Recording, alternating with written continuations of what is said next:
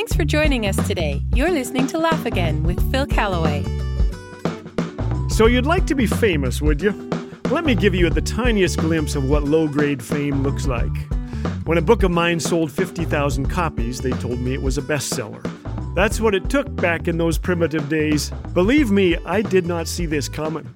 If my high school teachers were to single out potential authors and studious students with perfect penmanship, they would have chosen girls with horn-rimmed spectacles who sat upright, finishing assignments on time. My report cards prepared me for failure, but success? It can be worse, my friends. First, a publicist named Teresa calls to inform you that complete strangers want to talk with you. They want you on radio. Oh no, what'll I say? Or on TV. Oh no, what will I wear? Teresa couriers you plane tickets and maps to 5 megacities, you who gets lost looking for the restroom. We'll pay for everything, she says, except 24-hour limousine service and hotel room movies.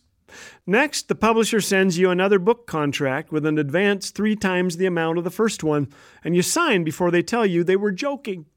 When the check arrives, so does a book cover awaiting your approval. You laugh so hard that vital organs begin to ache because you haven't written a single word of the book.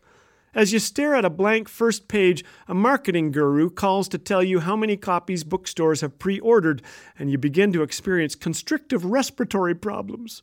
Reporters call. They ask what it's like to be an author. I write much because I am paid little, you say, and they like that. Your poverty endears you to them. My secret is applying the seat of my pants to the seat of my chair. Oh, they like that too.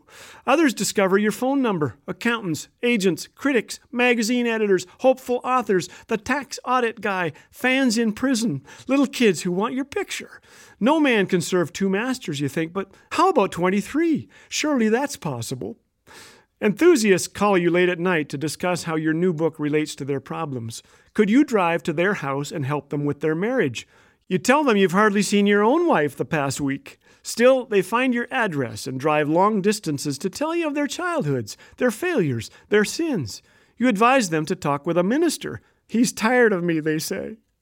You cut your hair and people write to discuss the new style. You find yourself standing before sizable audiences, you who couldn't speak up in Sunday school for fear of ridicule.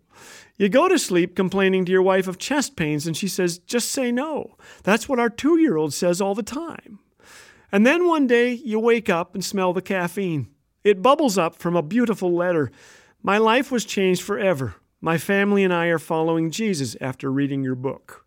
And you get down on your knees and repent of your whining and thank God for the privilege and the pains of being published.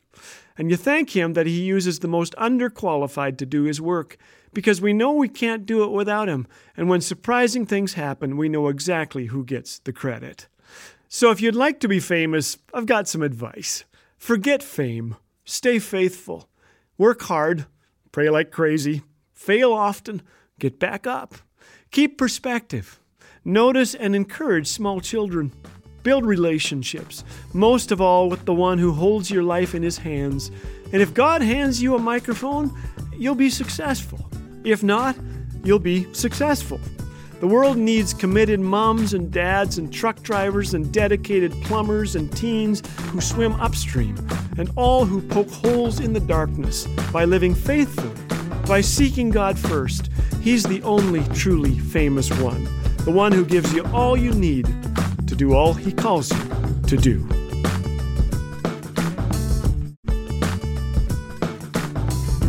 Dad jokes, encouragement, biblical truth. What more could you want? If you're enjoying what you're hearing on Laugh Again, we encourage you to share with a friend. The vehicle of laughter and stories of shared struggles open the door for the gospel to be welcomed into heavy hearts in need of the hope of Jesus. So go ahead and share Laugh Again today. It might just leave an impact deeper than you could ever imagine. Laugh Again. Truth bringing laughter to life.